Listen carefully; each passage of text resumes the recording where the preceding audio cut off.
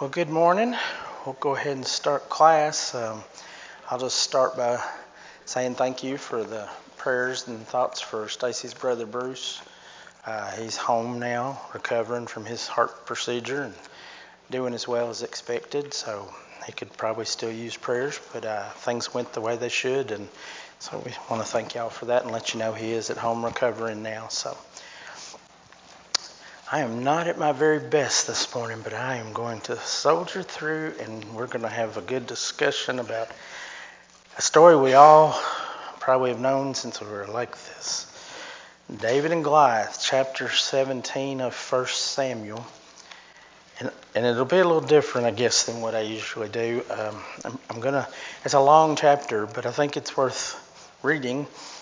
I'll stop occasionally, but not as much as I usually do, because I have 4 statements regarding things you can get out of this, and I'd like for you to maybe think about while we're reading this, maybe your own self and what you can get from this that might apply to these things I'm going to ask, and hopefully have a little bit of discussion before we move on to chapter 18, which I am prepared to do 18 if we can get there. So, all right. And like I said, everybody knows this story since, only little boy David, all that. It's kind of funny when I read about Goliath. I don't know how many of y'all saw the TV movie way back when. It may have even been in the 70s. I don't know. And the guy who played Goliath was the one who played Lurch from the Addams Family TV show, the black and white one. I always thought that was so funny. Lurch was coming at David. But I think of that when I read it. So that's the way my mind works, I'm afraid. But all right, we will start in verse 1 of chapter 17, and just bear with me.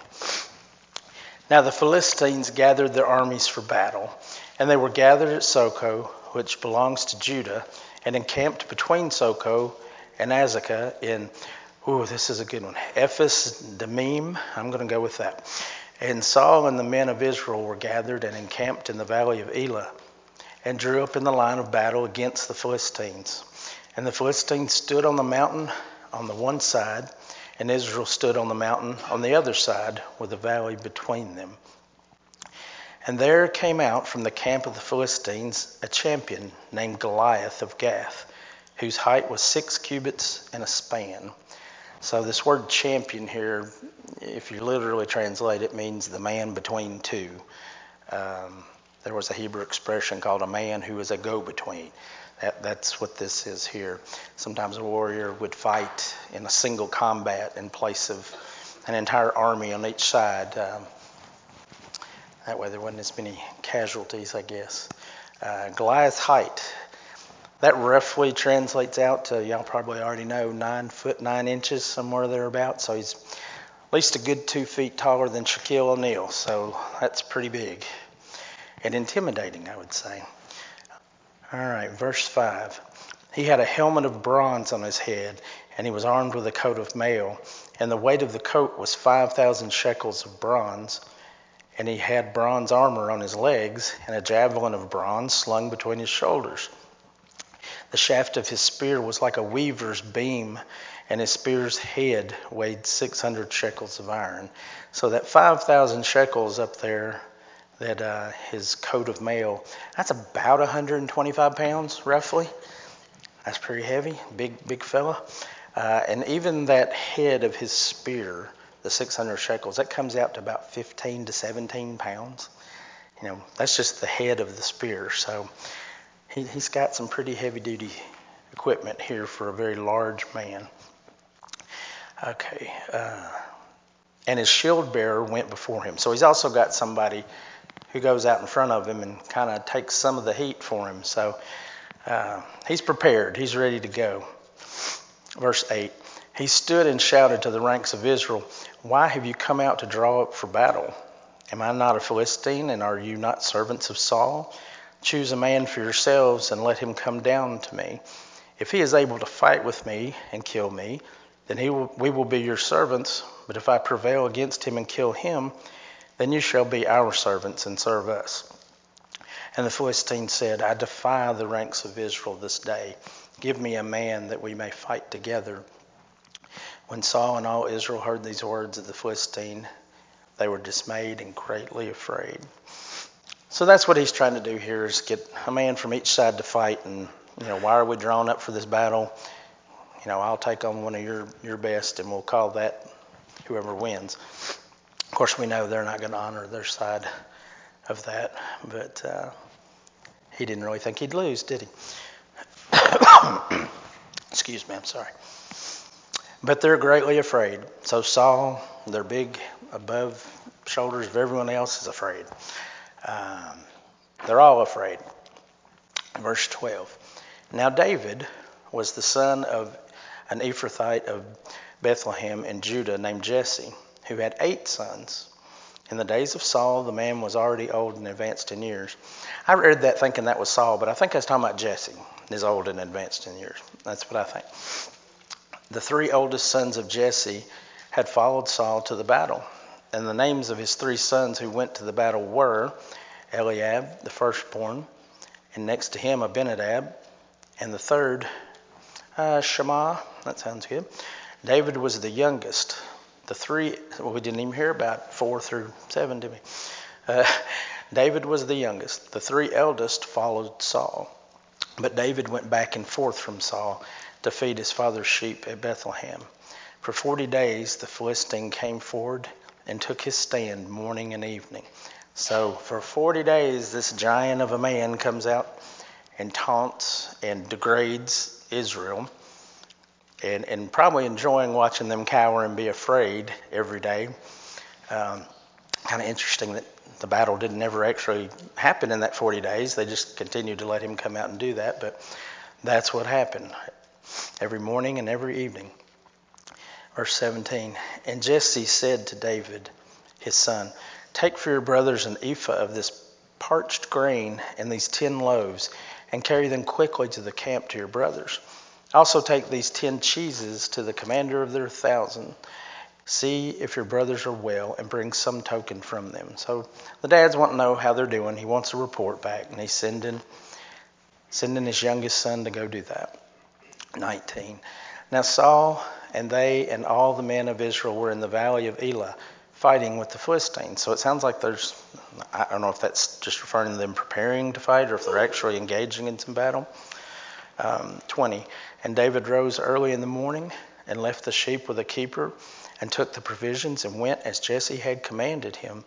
And he came to the encampment as the host was going out to the battle line, shouting the war cry.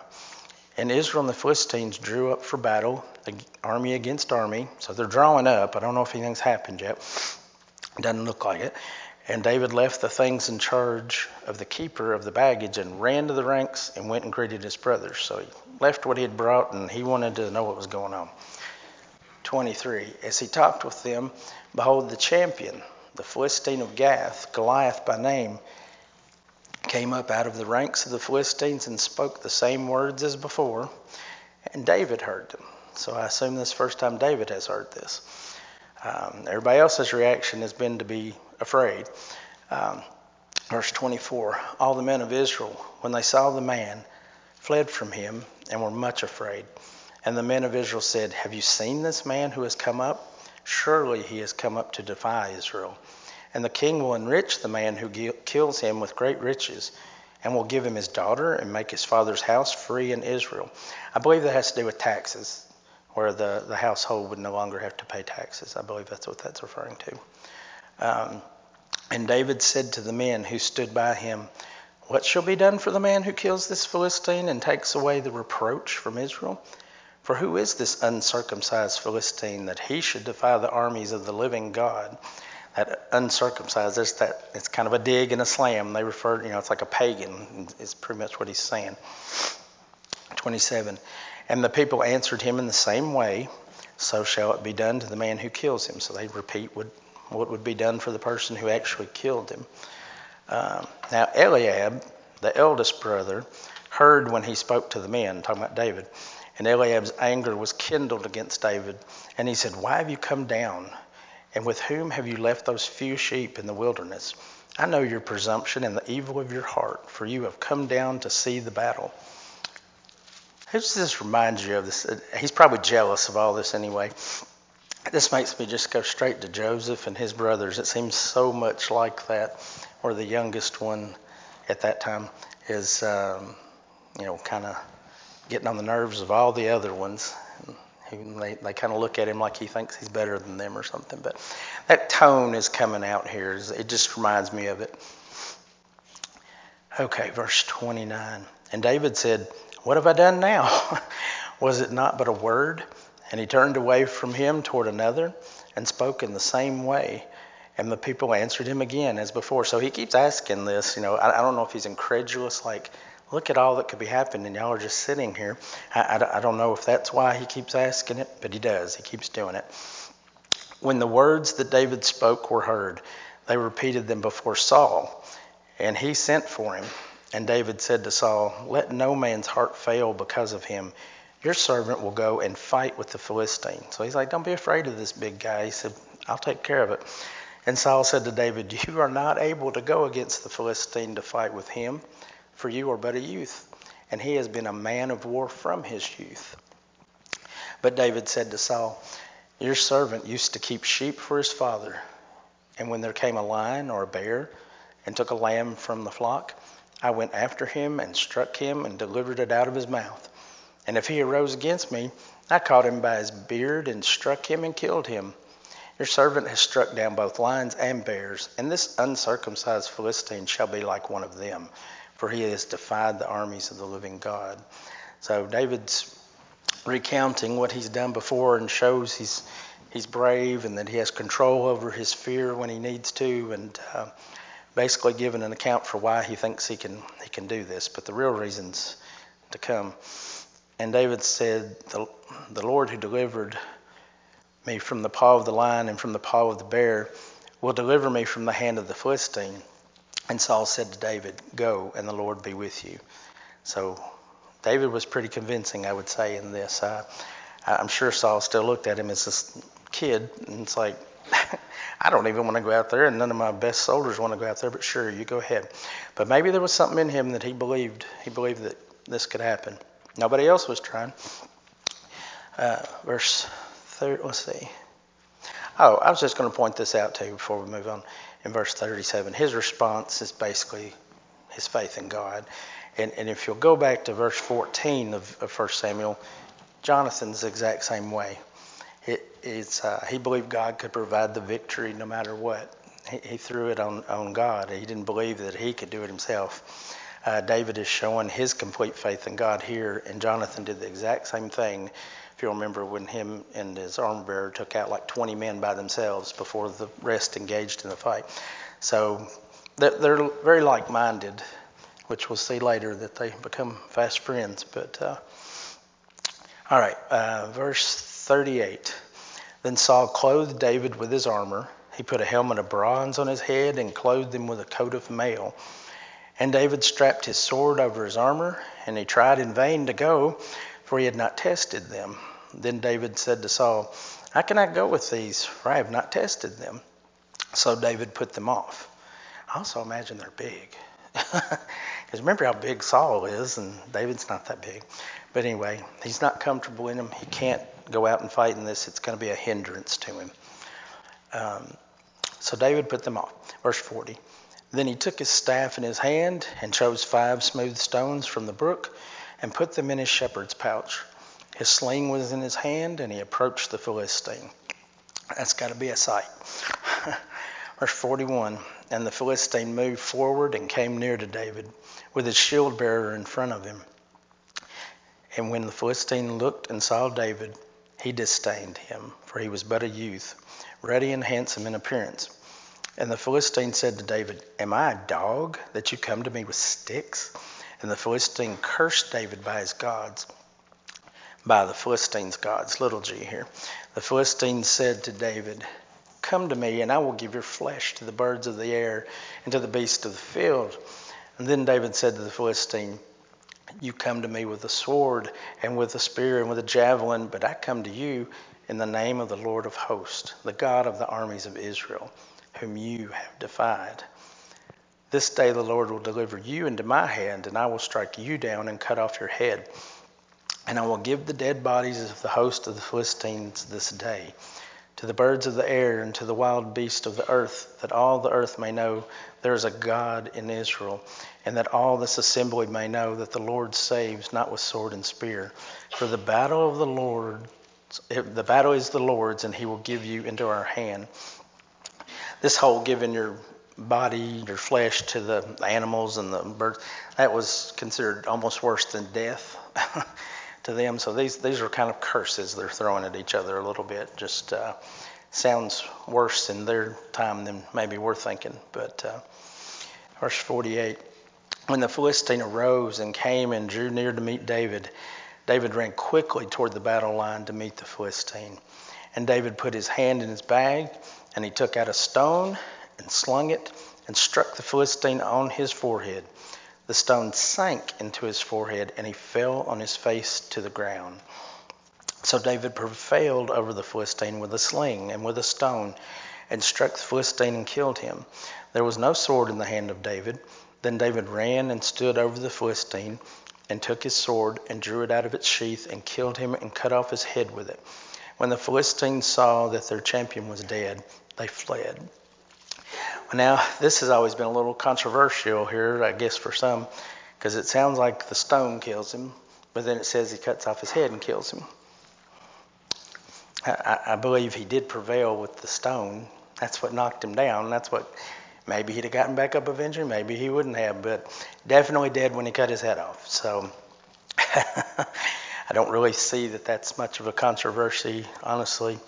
There was one commentary I read, and it's kind of a gruesome example, but how many times have you ever said someone died in a car wreck, but they didn't actually die right then in the car? They died at the hospital, but they died because they were in a car wreck. I know that's a terrible example, but it could be similar here. He died because he got hit in the forehead with the stone, and he was knocked out, but he may not have quit breathing until his head got cut off. So, I don't see a controversy here, but apparently some people like to point this one out as one. But all right, verse 52.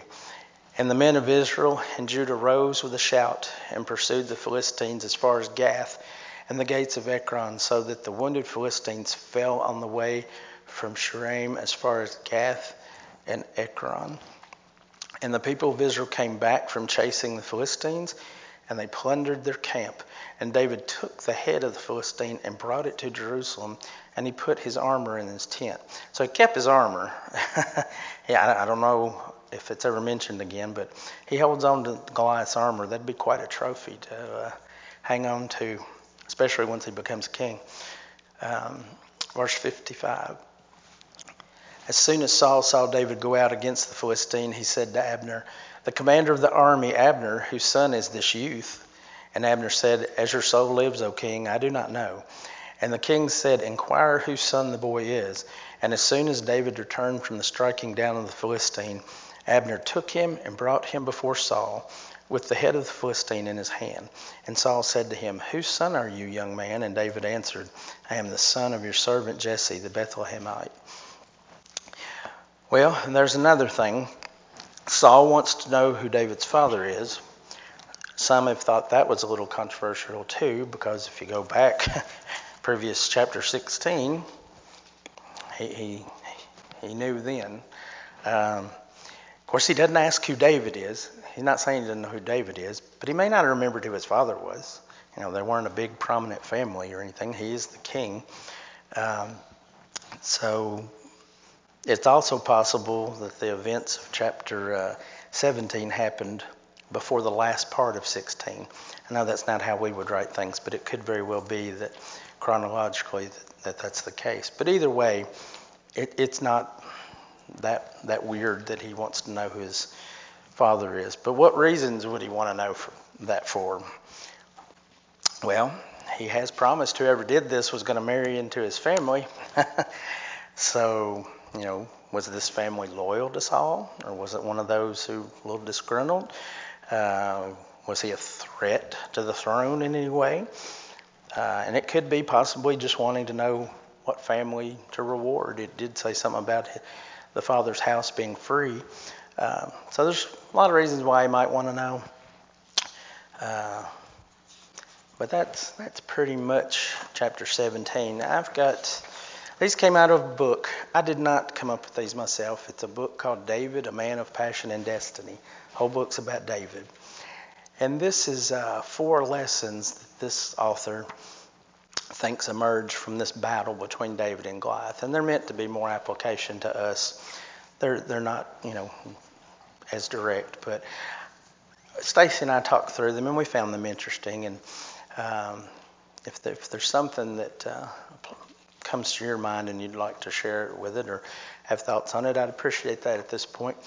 First thing, he says, facing giants is an intimidating experience. We can look back at David's bravery and victory with the perfect hindsight and the safe distance of 2,000 years. But humanly speaking, imagine what it must have felt like to face the intimidating presence of that brute. Even with the eyes of faith, yet David said, "My God is greater than he." So facing giants is an intimidating experience. I don't know that we look at this and think David was intimidated, but he probably was, but his faith was stronger than his fear. He was confident that God would be with him. But still, it would be intimidating, I would think, in a human perspective. Any thoughts on that? Okay. Is that what it was? Okay. Well, that would be interesting. Yeah. Yeah. Yeah. So. Yeah. Yeah. Somebody. Is that did somebody find that in Scripture somewhere, or is that just like a? Okay. Oh, okay. They are mentioned. Okay, and they might have been there. I don't know. Maybe they're like, you got it.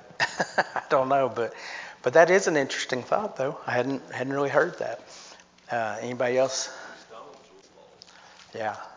Yeah. So if your aim was true, I did some damage. So, any other thoughts about that particular one? If not, I'll go to the second one.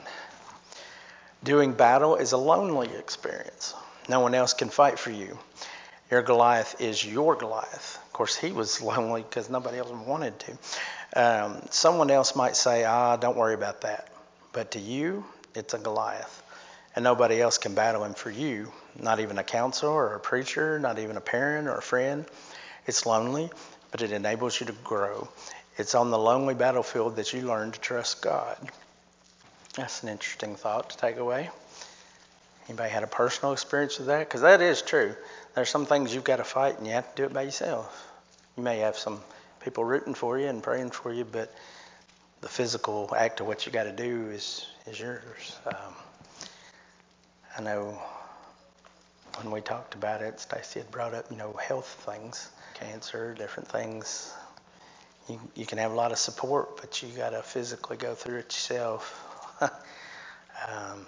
But that's when you learn to trust God, is what this author is saying, that while it might be a lonely fight, that's when you grow and learn to trust God. Right. Right. Right. Mm-hmm. And maybe in this battle, that's where you grow to that point where you have that faith to where you look at it that way. David's already there. Yeah. Yeah. He already knew. Yeah. Yeah. Right. Mm-hmm. Right. So basically David's looking at it from protecting the name of God and being insulted and offended, and God needs to be upheld here. And the others, like he's saying, might have been more of a political and a strategical and how do we live through this kind of thing. And David's like, God's got this. So, but when you have your own personal Goliath and things you've got to go through, that is a good time where your faith can grow and you can learn to trust God through anything. The third thing this author points out is trusting God is a stabilizing experience. David brought down Goliath with the first stone. His aim was true. He didn't miss the mark. We can't know for sure, but from every indication, he didn't have the jitters when he went into battle. He was stabilized by his trust in God. If you try to tackle the giant in the flesh, you can't get it done. You'll lose. But when you have spent sufficient time on your knees, it's remarkable how stable you can be. That's an interesting point too. David was fully trusting in his God, and that gave him the ability to not worry and not be kind of shaky about it. He just went and did because he trusted his God. So, anybody had an experience with that personally? Something like that, a battle? We probably all have at some point, maybe on a smaller scale. But and then the last thing this author's got before we move on to chapter 18, winning victories is a memorable experience. We're to remember the victories of our past. We're to pass on our lion and bear stories, our own Goliath victories. So what does David do when he's trying to convince the king that God's with him?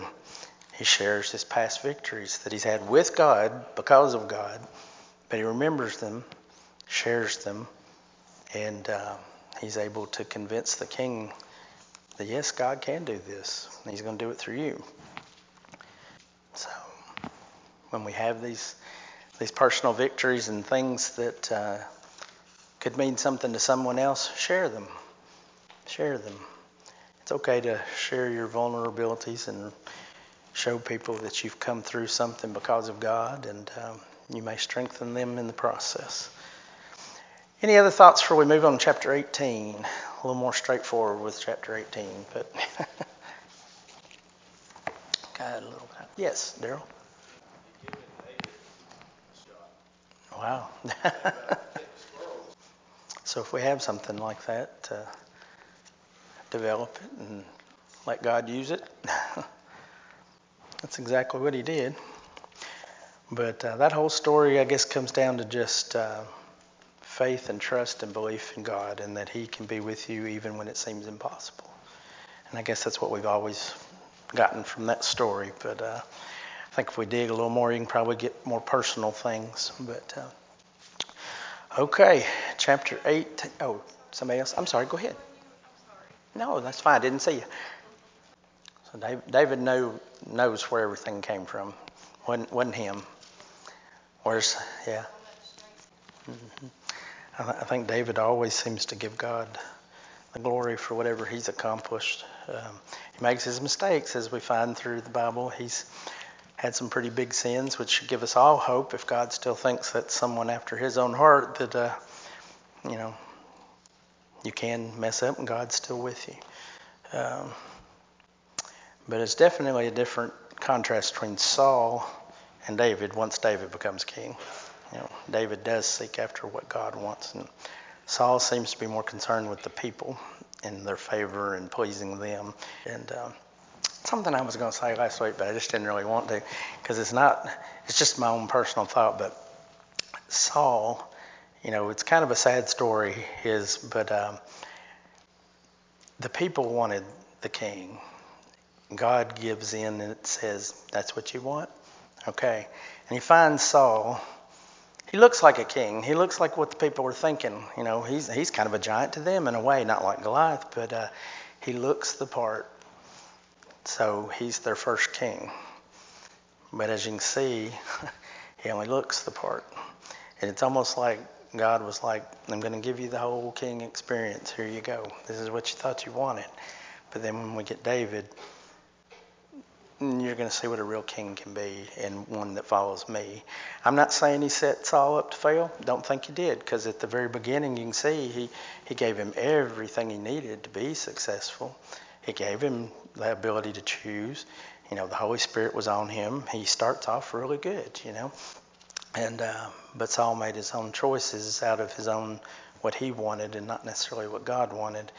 And since David was always the plan all along, when Jesus comes out of that bloodline, then I guess God would have had to known how it was going to go. But I don't know. I just felt like Saul was the king they thought they wanted, and then they were like, maybe not. So just because he looked the part didn't mean he had it inside him to live the way he needed to. But all right, let's go on to chapter 18, and I'll see if I think I can get through 18 before the bell rings. All right, 18. As soon as he had finished speaking to Saul, The soul of Jonathan was knit to the soul of David, and Jonathan loved him as his own soul. And Saul took him that day and would not let him return to his father's house.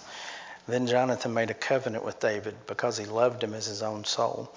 And Jonathan stripped himself of the robe that was on him and gave it to David, and his armor, and even his sword, and his bow, and his belt. And David went out and was successful wherever Saul sent him, so that Saul set him over the men of war. And this was good in the sight of all the people, and also in the sight of Saul's servants. So Jonathan loves David as his own soul. I don't know why it's so immediate. Maybe he already knew about him, but maybe this is their first close encounter. But it's pretty much a hard and fast, relationship right off the bat, it seems. And this is the beginning of a very deep and loyal friendship between them. They're both young, capable military heroes, and they both, as I said earlier, have a very strong faith in God. So they would be drawn to each other, I think. They'd have so much in common, and having that faith in God would be such a good foundation for the friendship they have. And we know Jonathan and Saul were at odds a lot of times on what they thought. And David seems to be more in line with how Jonathan is, I think. Saul wouldn't let David return home. This might have actually been kind of self-serving. He may already be seeing David as a possible threat, wanting to keep a watchful eye on him. I don't know. But he wants him with him. And of course, we know he's playing the lyre for him and that kind of thing. But I think before he was coming and going. Now he's staying. He's not going back home. Jonathan makes a covenant with David. This is like a solemn pact of friendship. He gives him all those things: his robe, his armor, his sword, his bow, his belt. Jonathan would have been the heir apparent to the throne, I believe, with Saul. So him giving these items to David, these items probably signified to the people in some way that he was the next in line. He doesn't say that, but odds are there was something about what he wore and had, and that would have let people know I'm the next after Saul. So this was not a gift made lightly. I even saw some commentaries suggest that Jonathan knows at this point that David was going to be the next king of Israel. It doesn't say that. I don't know, but he could have. But at the very least, it's a foreshadowing of the transfer of kingship to David. You can see Jonathan feels much more for David than he does his own father as far as, leading. Let's pick up in verse 6. As they were coming home, when David returned from striking down the Philistine, the women came out of all the cities of Israel, singing and dancing to meet King Saul with tambourines, with songs of joy, and with musical instruments. And the women sang to one another as they celebrated. Saul has struck down his thousands, and David his 10,000s. And Saul was very angry, and this saying displeased him. He said, "They have ascribed to David 10,000s, and to me they've ascribed thousands. And what more can he have but the kingdom?" And Saul eyed David from that day on. So the women come out singing and dancing. It's a celebration of the victory. I mean, this giant had been tormenting Israel for 40 plus days and nights, and he's dead. So it's a celebration is what this is. They anger Saul by appearing to exalt David over him. Of course it would. He's the king. But not to the point that he takes it. He becomes very jealous of David. Saul has shown he cares, very much about the praise of the people. He sees David as having everything but his kingdom. He may be remembering Samuel's words at this point about being replaced. So he doesn't like everybody thinking so highly of David, especially in the same breath as him, and not being as valiant. So that's the beginning of Saul just really not being able to handle David. All right, let's move on here. Verse 10. The next day a harmful spirit from God rushed upon Saul, and he raved within his house while David was playing the lyre as he did day by day. Saul had his spear in his hand, and Saul hurled the spear, for he thought, "I will pin David to the wall." But David evaded him twice. So ESV says a harmful spirit from God. That's what I read from. New King James says a distressing spirit from God, which this also happens in chapter 16, verse 14. ESV, like I just read, says that Saul raved within his house, but New King James says prophesied inside his house. These were most likely ravings that would appear to be a madman. He wasn't looking like he's in his right head there.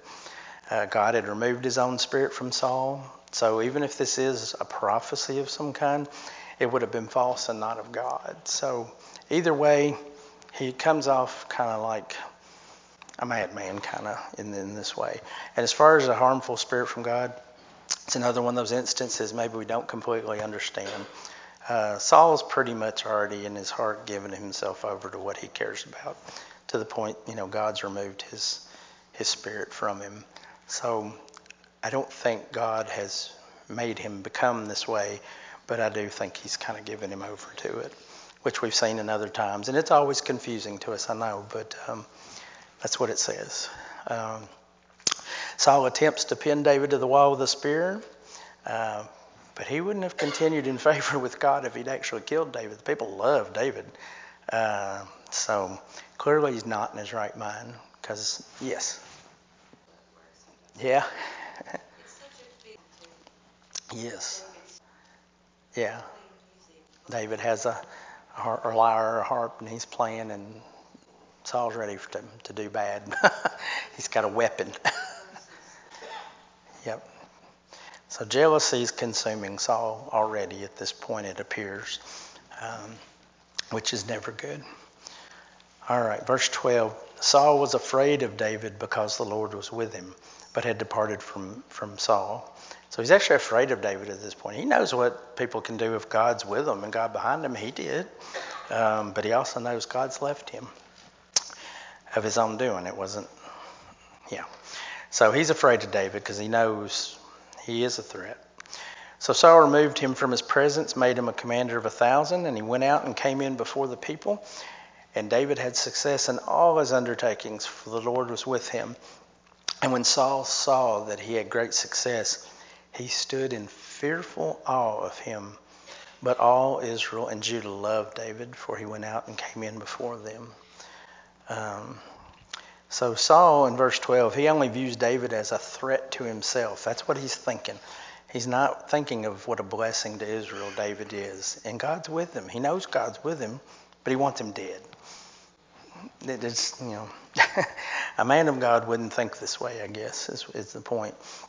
Did Saul really think he could fight against, God's will by taking out all the threats to his kingdom? That doesn't sound like someone in the right mind either, because you can't fight against God. He knows that. He knows that. So this is just where he's falling down to. So Saul decides to remove David from his presence, making him a commander over a bunch of men. Maybe Saul thought David would be killed in battle, which I think we're going to find later in the chapter that is the case. Maybe being separated from David would remove the temptation of him trying to kill him himself. Because like I said, he's going to fall out of favor with the people if he kills their beloved hero. And maybe Saul thought David being away from the people would remove him from their minds, but that didn't work. David was successful in everything he did and was even more beloved by the people. So that plan doesn't work. Let's move on to 17. Then Saul said to David, "Here is my elder daughter Merab. I will give her to you for a wife. Only be valiant for me and fight the Lord's battles." For Saul thought, "Let not my hand be against him, but let the hand of the Philistines be against him." And David said to Saul, "Who am I, and who are my relatives, my father's clan in Israel, that I should be the son-in-law to the king?" But at the time when Merab, Saul's daughter, should have been given to David, she was given to Adriel the Maholathite for a wife. So Saul offers his first daughter, and Merab, if you translate it literally, it means compensation or substitute. So I don't know why you'd name your daughter that, but anyway. He offers him as a wife, but he's hoping the Philistines would put in to David for him. So that is kind of what he was thinking.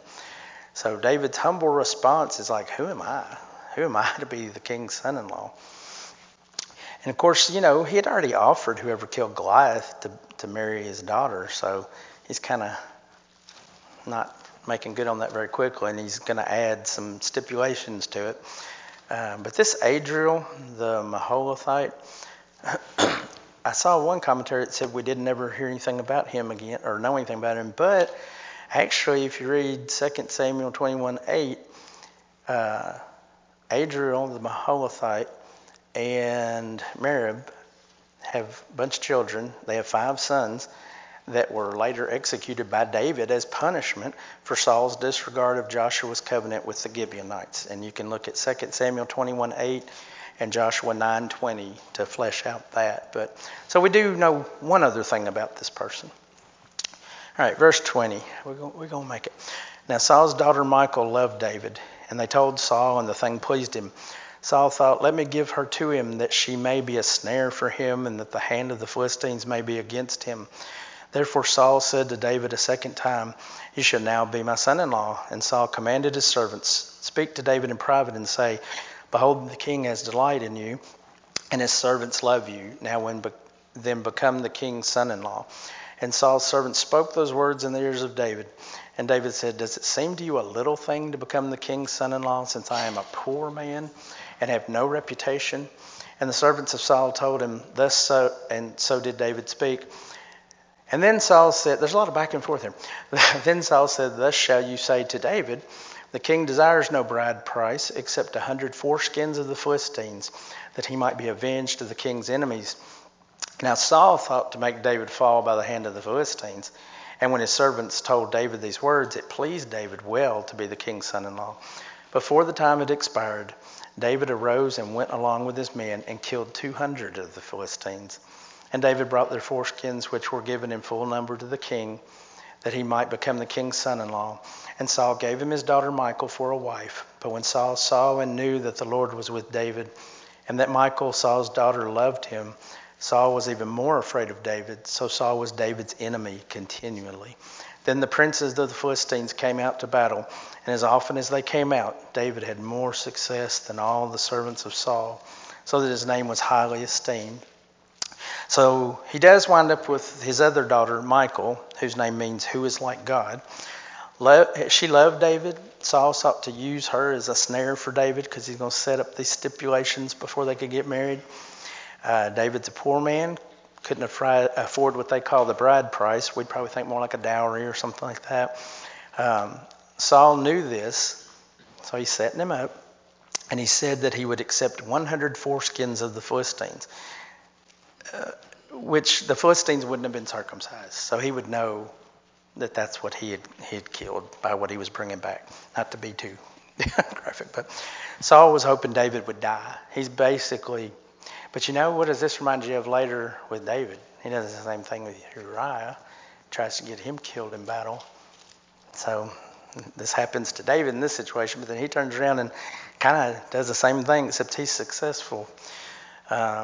So David he didn't bring 100. He's like, 100? Sure. He brings 200. So he's thinking he's going to get killed. Instead, he brings double. So now Saul knows for sure how much God is with him. His daughter, his son Jonathan, they love David. People close to him in his kingdom love David. So he's afraid of David even more. So even though Saul knows God's with David, he's David's enemy continually. So he knows God's with him, but that's his enemy. So David continues to be successful, and his name is highly esteemed. So none of this works out for Saul, but as we'll see, David will ascend and be God's next king. So thank you very much. I appreciate your attention and your comments. We are dismissed.